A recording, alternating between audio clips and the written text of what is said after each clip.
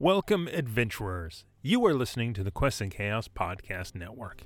If you enjoyed this podcast, please consider joining our Patreon at patreon.com/questsandchaos. Your support allows us to continue making this content. We're also trying to reach 10,000 subscribers over on our YouTube channel, where you can actually see us play all of these RPG shows. Plus, you get some great board game content that isn't available on podcast. Now, on with the show. Welcome to the Quests and Chaos Podcast Network. You are listening to Chaos Agents Campaign 2, Murder in Port Thoria.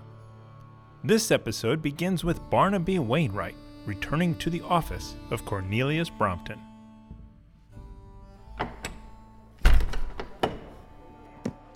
Welcome back, Mr. Wainwright. Oh, there must be a story behind that sound. Where do I even begin? You took the gate to Magehaven and to find two of these former students. The first was Miss Sangiovese. She goes by Issa to her friends.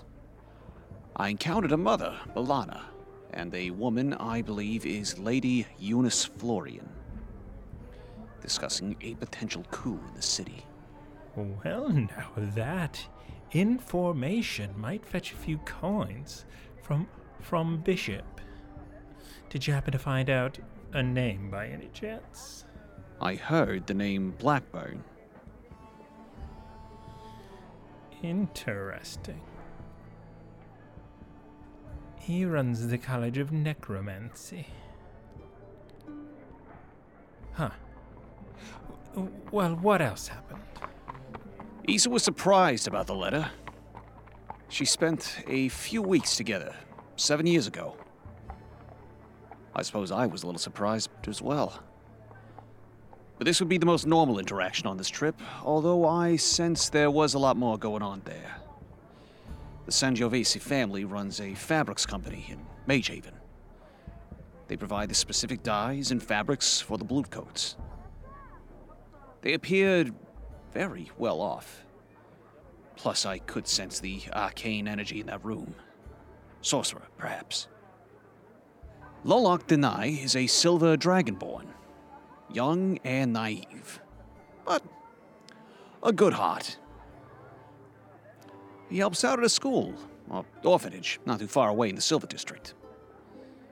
That school is run by a man named Randall, and has, according to some, gotten scores of destitute children off the streets and into society.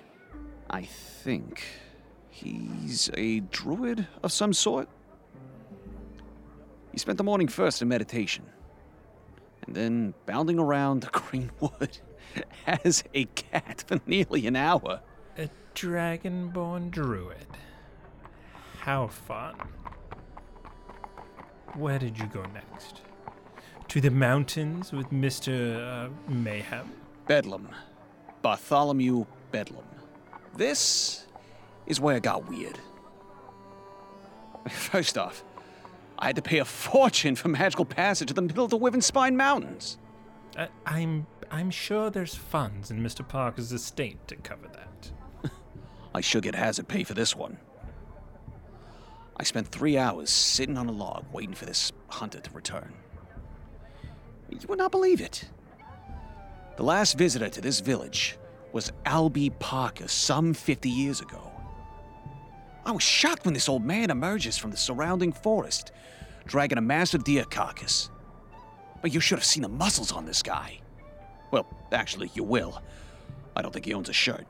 Let's be sure to get some clothes made for that one. Some people don't like half-naked men standing around.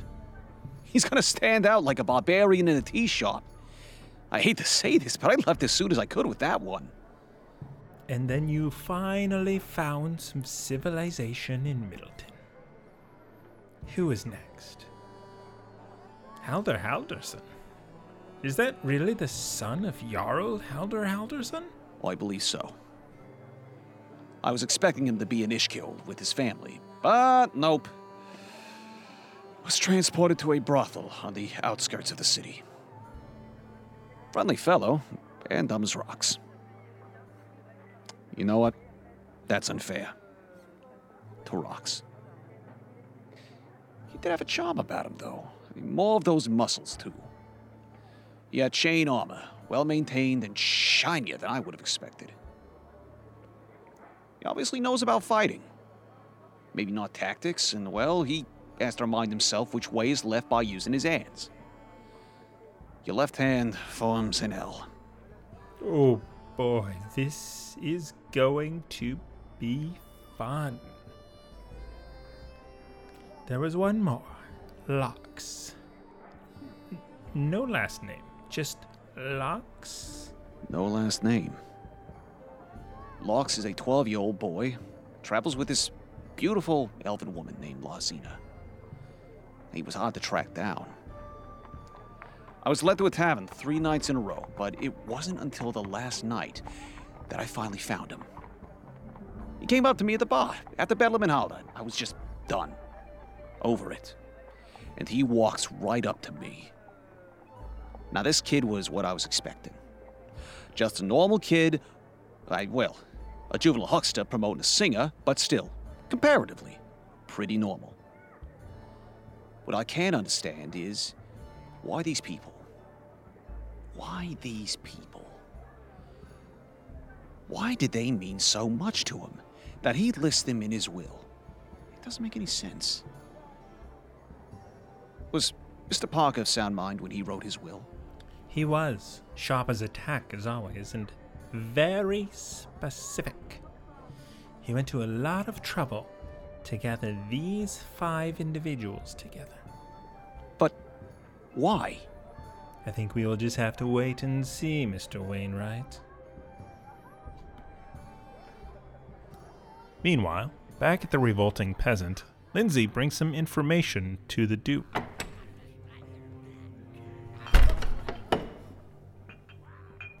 Lindsay, welcome. Please tell me you have nothing to report and just wanted to see me. A wizard just came through here. She appears to be on the run from a coup happening in the city? Well. So Blackburn finally made his move, or will make it very soon. You already know? I knew this was in the works. I'm surprised to find out about it from an outsider. I wonder who this wizard was. I've seen her here before, but I never thought she was a wizard. I think she works at the Sangiovese factory. Her hands are usually stained with some sort of color. She brought her familiar with her today. It's the first I've ever seen of that. Stupid thing was trying to knock the plates off the table.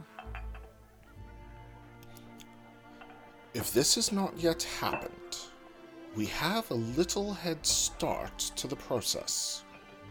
We can make a lot of money tonight. Put the word out.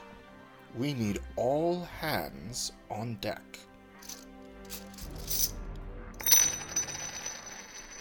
Well done.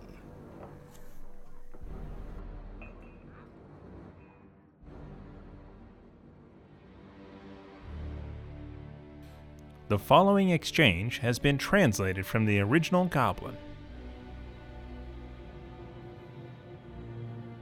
Splatterface! Splatterface! Splatterface! Splatterface! Squat, we're horse food. Wagon had magic tallies. Plan right. Burn rove, cost smoke, split party. Took down a bluey. Then tallies with magic arrived on wagon. One dragon man, one rich tally. Rich tally made Fungal's head explode. Loud gong. Explode. No match, no hope. Run home. Magic tallies bad. Avoid magic tallies. Get food, take rest, find more tallies tomorrow. Thank you for listening to Quests and Chaos. If you enjoy this podcast, please consider supporting us on Patreon at patreon.com/questsandchaos. This episode featured Grant Corvin as Barnaby Wainwright and Squat the Goblin, Thomas Cook as Cornelius Brompton and Splatterface, Ben Sislowski as the Duke, and Alondra Heilman as Lindsay. Join us live on Twitch every Tuesday for more Chaos Agents D&D.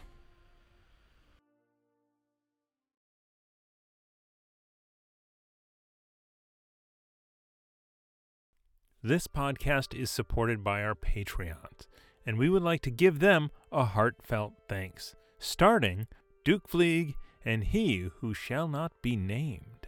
Our inspiration, Middle Management, is a force to be reckoned with, featuring Lady Bedivere, Ben Slislawski, Anonymous Dragon, Cheesecake Fries, Slyly Tove, Jen W., Paul, and Seth Jones. Our inspired patrons include Adam, Andreas, Jeremy, Jay Matthews, Reoccurring Dream, Cody, Lee, Megan Krantz, Red Dead, Coquette, Robbie Nowell, The Baroness, and the Apollyon. And a big thank you to all of the guild members out there. It truly means a lot to us that you have joined our Patreon. Not everyone has the means to support us financially, and that is okay.